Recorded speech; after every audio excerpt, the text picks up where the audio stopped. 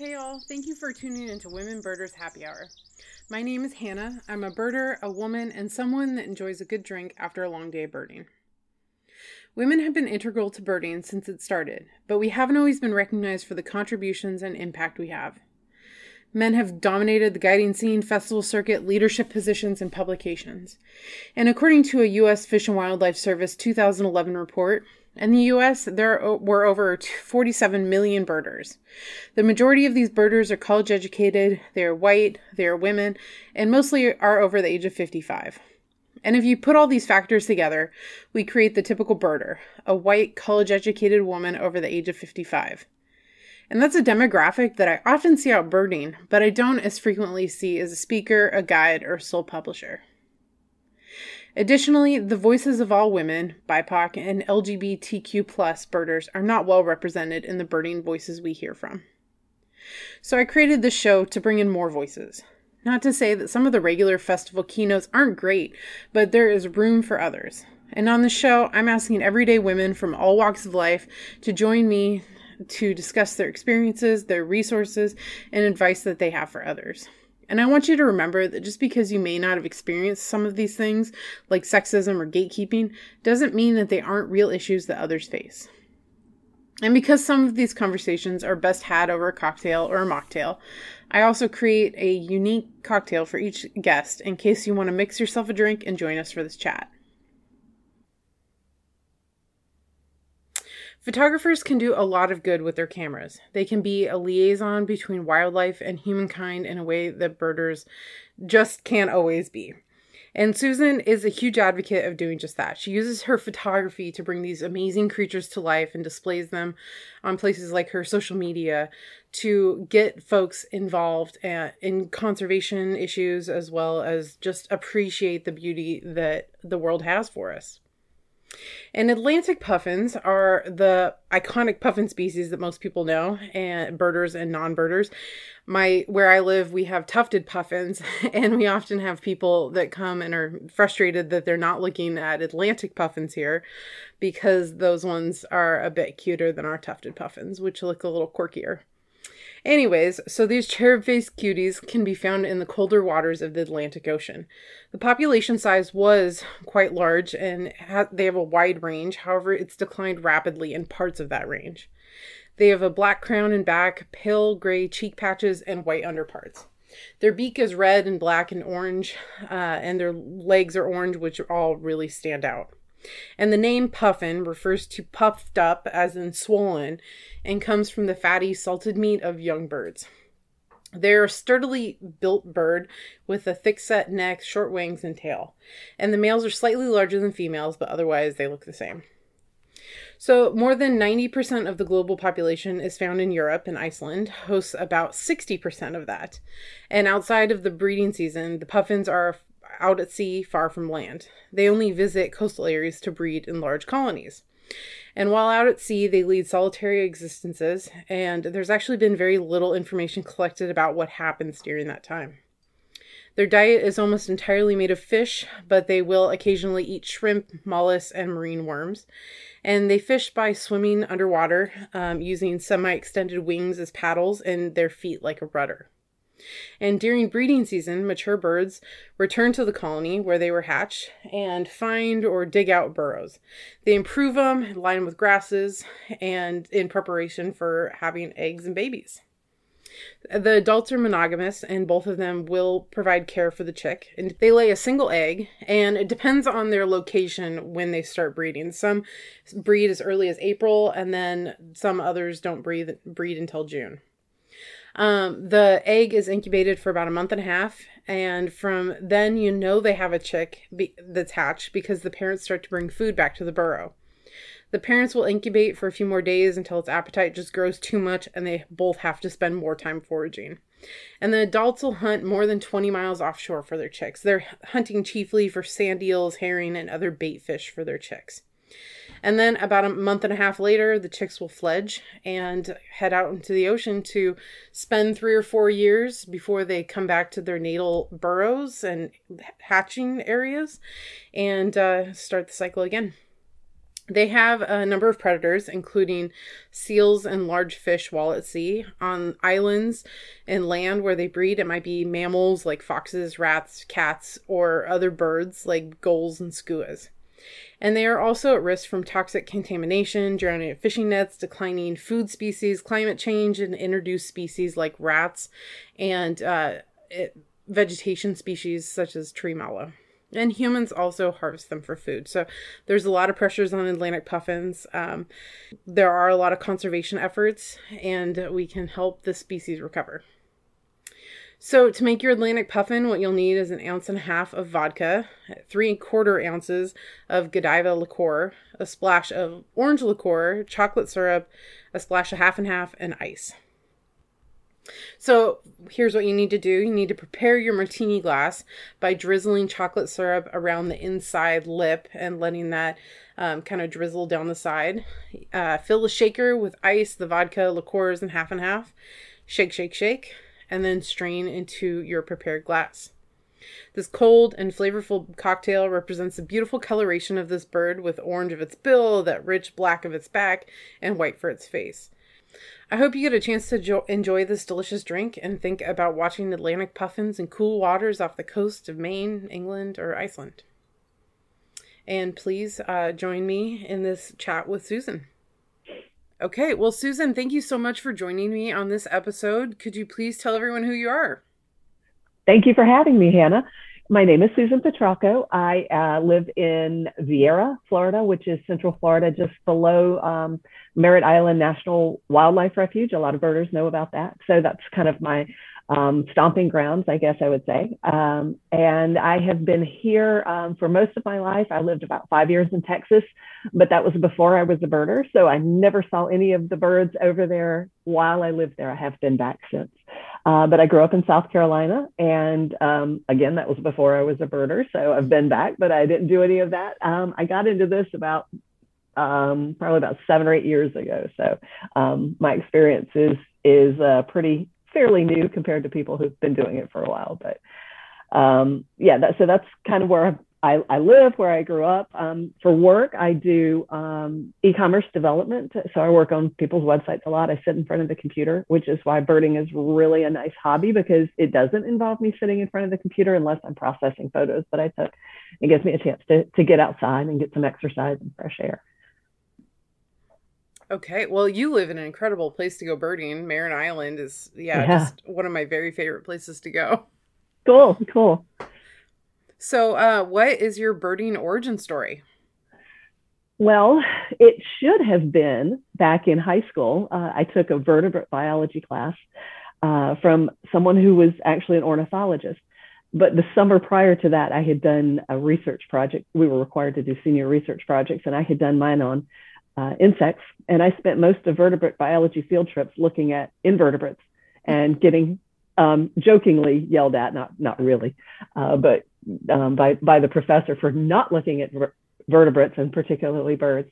But we did get to go on a really nice several day field trip out to Lake Mattamuskeet in North Carolina.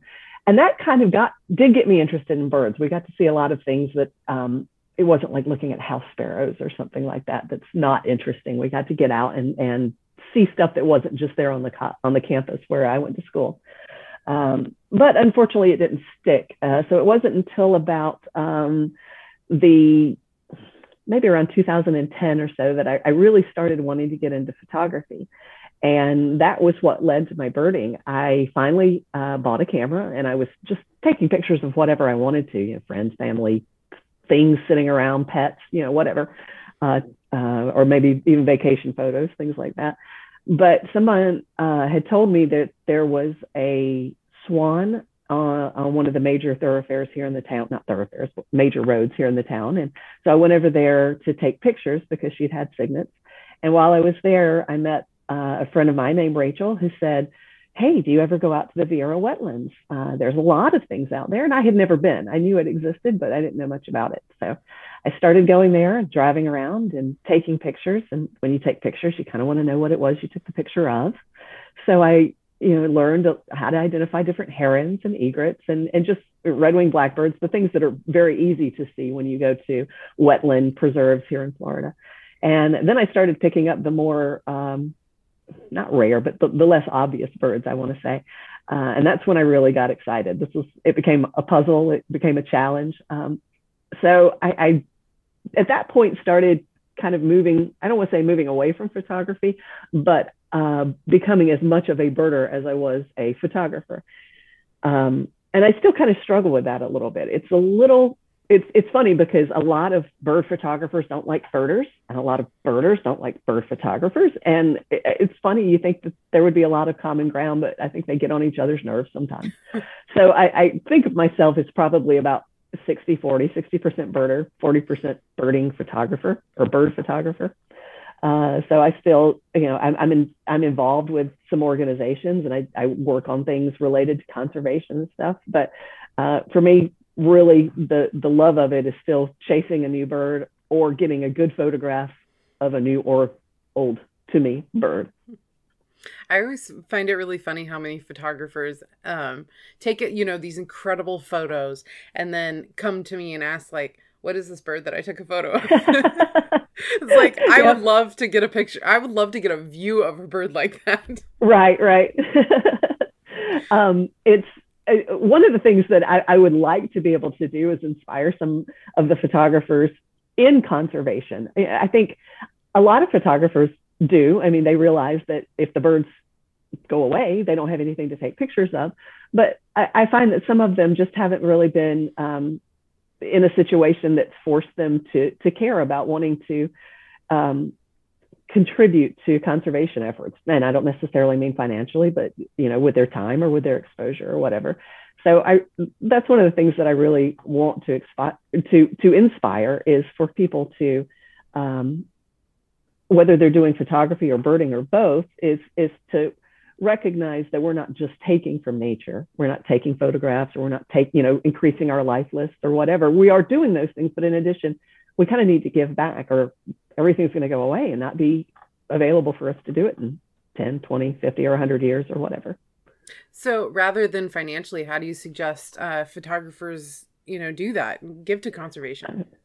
Whatever exposure that they currently have, if they are talking about it, I think that helps to spread it. It helps other people care, and it helps other people learn too. So say they're big into Instagram. If they're posting their photos, but then they talk a little bit about this bird is endangered due to habitat loss, and here's what we can do as humanity, what we can do to help increase their chances of survival, or here's an organization that people can go get involved with if they want to protect scrub jay habitats, or whatever the situation may be. Just simply education and knowledge, I think, really helps people. So if you're a photographer that has a pretty big audience, just talking about it really helps with whatever channel that is. Yeah, that's great. Yeah, just building awareness. Yeah, exactly. So when you go out birding, what does a day of birding look like for you?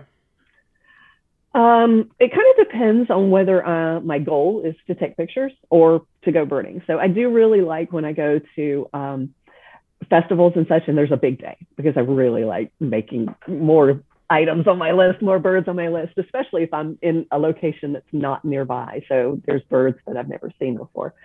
But I wouldn't consider that a typical day. A typical day for me usually does involve my camera. And the best time to take pictures is early morning and late afternoon. So a lot of times a day of birding will be either the morning or the evening or both, but won't be in the middle. So I would say from sunrise to maybe 10 a.m. is good, and then take a break. I'll come back, I'll work, I'll sleep, I'll do something not birding or work or sleep related, or whatever the day may be. And then I might go back out about 4 or 5 o'clock again, so that I can get that evening light, the golden hour that they call it, and take some more pictures. And whether it's out, it may be out at a nature preserve, or it may just be my backyard where I've got feeders and things set up. We're lucky here, especially in the wintertime in Florida, to get some really great birds that come to our backyard. So, it doesn't necessarily even have to be very far. But you will usually see me carrying my camera with my zoom lens and my binoculars, and trying to struggle to not get the neck cords tangled up when I'm trying to switch between the two. Yeah, I keep trying to think that they need to come up with some sort of harness that you can attach your binoculars and your camera to, so you don't get them tangled up. Yep. I have seen some like that where they go kind of under the armpit, kind of, so to speak, and you've got one on one side and one on the other. But I've never tried it. I'm really nervous about what straps that I put my camera on. Oh, sure.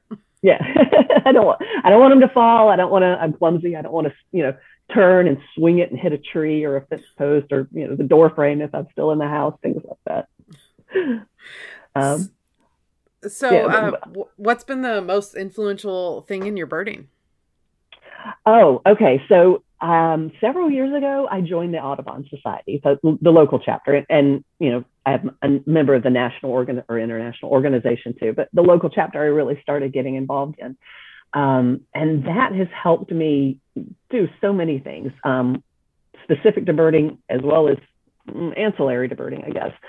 So we've got field trips, and that lets me go out to places that I've been before or maybe haven't been before, but learn from other people at those places, so I can learn how to identify birds, whether looking at them, or what I've really learned from some of the other members is birding by ear, which is really useful. They've got, during COVID, we did virtual meetings, so there were presentations via Zoom, but there were also in-person meetings before that, and we've gone back to the in-person meetings. So it's been a great way to develop friendships with people who have like interests, and to also get involved, like I mentioned, with conservation. So we try to share that awareness of different environmental causes with our mailing list, with our social media, among ourselves, letter writing campaigns and emails to people in local government, things like that. It's really been a great way to get involved. I joined the board, and when I did, what I did was not as an elected position, but I'm their webmaster. So that lets me, I get in and I do some of the social media and all of the website updates and maintenance and content, or posting the content if it's provided to me. So that's a way for me to kind of give back to the chapter, and I guess invest back into what has given me so much. Well, that's awesome that you have such an active chapter, and that's an incredible way for you to contribute. I know how much, webmastering can cost an organization. It can be really prohibitive. Right. So that's awesome that you're able to do that for them. Yeah. Yeah. Thanks. Yeah, and I've talked before about ways to contribute your personal skills to an organization to help them, save a little bit of money. Like, I always try to do the newsletter when I'm part of a nonprofit, because I know how much everybody hates doing that, and I don't really mind. So I think that's a cool way to give back, other than just being on the board. Yeah, that's great. So, what's it like to be a woman birder in your area? I have found it to be that me, myself, I've felt very supported by others, those women and men who are also birders in the groups that I'm part of, whether it's Audubon that I mentioned before, or just more casual, not specific organizations, but just casual groups of people that meet out. There are a lot of women involved in them, and I have really met some great people, some great friends through it. So I think in our area, at least, it's really wonderful to be a woman birder. It's not something that I struggle with. And I haven't heard from any other women that there are any kind of struggles specific to being female in the area. I've definitely made 2 really, really good friends through Audubon, and we do most of our birding together, especially if we go on trips. But that doesn't mean that it's just women either. We try to include men. We don't want to flip the tables and be exclusive that way either. So the other thing is that there's a lot of areas nearby to go birding, different preserves, whether they're county, state, or national level. And most of them feel very safe and secure. So I'm comfortable birding alone or birding with just women. It doesn't feel like we need a man to be there for protection, and that's nice. But it's there are also some areas where you can bird by car. So for people who maybe don't feel as safe, they don't necessarily have to get out of the car, or for people with mobility issues, that can be important too, because some people can't go out on a 3-mile hike to go look at birds, but they still are interested in it. So I think in this area, at least where I've been, it's been wonderful. Well, that's great. I'm so glad to hear that. Yeah. So, what advice do you have for other women birders? Just get out there and go have fun. I don't find birders to be intimidating. I'm sure there are some out there, and just avoid those people and find the rest. There's plenty of people who you may not know, a blue jay from a bluebird. They'll help. They know it, and they've known it for 50 years possibly, and they're not going to think badly of you because you are just learning. I think most of us want to share our knowledge. We might be a little wanting to be the first ones to answer a question. Oh, I know that ID, because it feels really good when you're able to know something and do it. But I think that's it's just a really friendly environment. One of the main things that we can do to help birders, women or others, is to just invite people along on small groups. So for instance, when we have our big field trips with Audubon, that's great, but they're a little more difficult when you have 20 or 30 people, because we're making more noise. It's harder to hear the group leader if he or she is in the front and there's people in the back.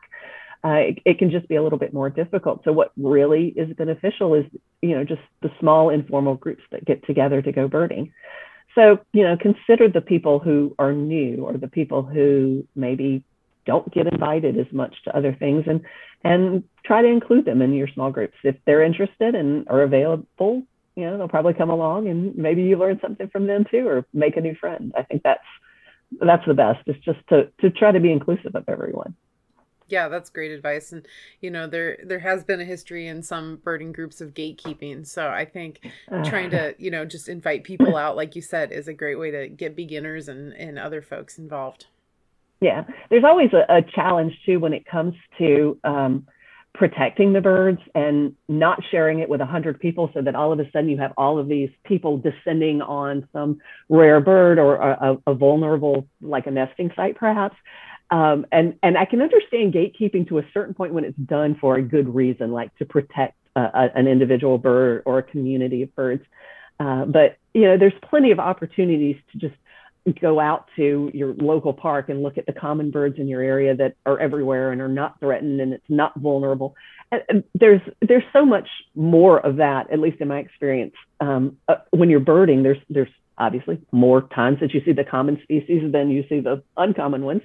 So there's no reason not to have, even if you're protecting some trips or some excursions, you don't have to protect them all. Yeah, awesome. So do you feel that you found your place in the birding community? Yeah, absolutely. The different groups that I'm part of, whether they're informal or Audubon, it's really been wonderful. It's changed a few times, but I feel like I've found my place. I found my people. So yeah, I feel really great about that. That's awesome. So what has been your most memorable bird or birding experience? Can I share two? Sure. Okay. In 2019, so right before all of the pandemic and everything started, I got to go with one of my birding friends to England, and she and I went to Bird Fair, which is their biggest festival in the UK. And it was huge, and we were the only two people there without wellies on. So we're like tromping through the mud in sneakers and going from booth to booth and learning all of this stuff and getting information. And it was incredible. I have never been so tired in my life. But we finished up there, and then we went to Norfolk, and we went to Cly Marshes and Bimpton Cliffs, which are RSPB properties in England, and got to see, I think they said something like 35,000 northern gannets nesting on the cliffs. Wow. And of course, all kinds of species that they have in England that we don't have here, and a few that they have that we do have here, like Egyptian geese, which was like, oh, okay. But there were a lot of really cool things to see. And then last summer, I made plans for my family and I to go to, and I'm sure I'm going to say this wrong, but Machias Seal Island off of the coast of Maine, which is where the puffins, Atlantic puffins, nest, and they're blinds. You can go onto the island and like take pictures and see them up close. So we have this whole trip planned, and we get up there, and a storm comes through. My trip got canceled, and we didn't get to do it. So I'm scrambling, and like at the last minute, we ended up booking this puffin cruise on a boat out of Booth Bay Harbor, and we got to go out and see them. We didn't get to go, it was not the same island. We didn't get to go on the island. I was taking pictures from the boat, but the puffins were the things that the one species that I really, really wanted to see, probably more than anything else in the world. And I had not seen them in England because it was a little bit later than their nesting season and they had all left. So we're going out into the ocean from the harbor there in Maine, and they say we're coming up on it. I think they called it Egg Island or something. I don't remember exactly, but we're coming up on it. You're going to see puffins any minute now. And I look out and I saw one, and I literally cried. I mean, and I've been doing it because we had been through so much heartache with that thing getting canceled and having not. And I knew I wasn't going to see him, 3 years prior or 2 years prior, but I had hoped. And, it had been such a buildup and then such a letdown. And then finally I got to see them, and I'm just like, oh, and I got pictures, and it was great. It ended up really being a nice backup plan. I would still like to do my original plan to go to the island to get on them and get in the blind and see them. But it was more than just an acceptable backup plan. It was wonderful. Well, that's amazing. I'm so glad you said that about Bird Fair. We're going in July to Bird Fair, and oh, you are? Yeah. And I've been trying to talk my husband into I think we need boots because everybody talks about it. So I guess we need to get some. Definitely get the wellies because it rains, and there was we parked in the parking lot, and we're like trying to step through the on the grassy areas that look less muddy, and we're like, it'll be fine when we get in there. No, it was not fine when we got in there. Everything under the tents was wet, and everything between the tents was wet. And I think they had 10 or 12 different pavilions, mm-hmm. and you had to kind of go through the murkier areas through these walkways, what would be a walkway between two tents, and that's where everybody else goes. So it all gets churned up. So even if it wasn't totally wet, it was muddy by the time, 1,000 or however many people had walked through that area multiple times probably. But I would definitely get the boots. Okay. But we had such a great time. We had, formal English tea in a tent in the mud. It was really nice. Okay. Well, I'm excited about that. Yeah, I'm excited for you. So what changes would you like to see in the birding community? Oh, well, okay. So this touches back on what I said before, but definitely more activism. I would like all of us to realize what we have here and how special it is, and how we need to help to preserve that. So, whether you're writing letters or just filling out the forms that come from Audubon or Cornell. Well, I don't remember if Cornell doesn't, but Audubon definitely does. That we're trying to protect this or do this, and you can click here to contact your representatives, and all you have to do is fill in your name and information. It's a form letter, and it gets sent off. Some of it's really easy, or you can take it and make it more personal if you want to put more time into it. If you've got the means, contributing financially to organizations is wonderful. And as I mentioned before, even if it's just piggybacking off of your own publicity, whether it's just social media, whether it's just family and friends, whatever it is, to be able to help to preserve these things that we like to go out and see and participate in, so that they're around for the next generations after that. That's awesome. So my last question for you is, what do you think is the most valuable thing that you've learned from birding? Oh, then it's not really about the birds. The birds are a means to, that sounds terrible. It's not the right way to put it, but the birds are something that bring us together, but it's really about the community. The people that I've met of all ages, from kids to retirees, both genders, well, I should say all genders, just of different education levels, beginning birders, people who've been birding for 50 years and can hear a chip call and know which bird it is. It's just such a wide range of people. And I love them all. They're all, everyone I met has been somebody that I'm glad that I got to know, somebody that I've enjoyed or that I've learned something from. So the birds, I love the birds. I love listening. I love taking photographs. I love all of that, but that really is just, it's not the most important part. The most important part is the community. Well, that's a great answer. I love that. And perfect note to end on. So if folks want to find out more about you and see your photos, how would they do that? Well, I'm on Instagram at my first and last name, which is Susan Petracco. Okay. And I have a website that is sometimes updated and sometimes not, called thehelpfulbirder.com. So I just track things like the festivals that I go to, or field trips that I've been on, or travels that I've done. I do try to do a little bit of education information there as well. So maybe learning how to identify a bird, or I've got one article, if you are new to birding, where do you go find birds? Other than just looking up on the telephone wires as you drive by, people may not know where to look for them. So I just try to, it's one way that I try to give back, is to offer some education things on that website too. Awesome. Well, thank you so much for joining me. I really appreciate you taking the time to talk with me. Thank you, Hannah. I've enjoyed being here. Thank you so much, Susan, for joining me for this chat. I really enjoyed getting to know you a little bit more. I've been following your, social media, your Instagram for a while, enjoying your beautiful photos. So it was fun to hear more about you. And thank you all for listening to my podcast. I hope you enjoyed it and maybe learned something. You can rate, review, and subscribe on Apple Podcasts, Stitcher, Google Music, and anywhere else you listen to me. If you'd like to connect with me, you can do so by following my Instagram, which is Hannah Goes Birding. My Twitter is @WomenBirdersHH, or you can email me at womenbirders@gmail.com. I also have resources and information on GoBirdingPodcast.com. I hope you enjoyed this chat, and I look forward to seeing you at the next happy hour.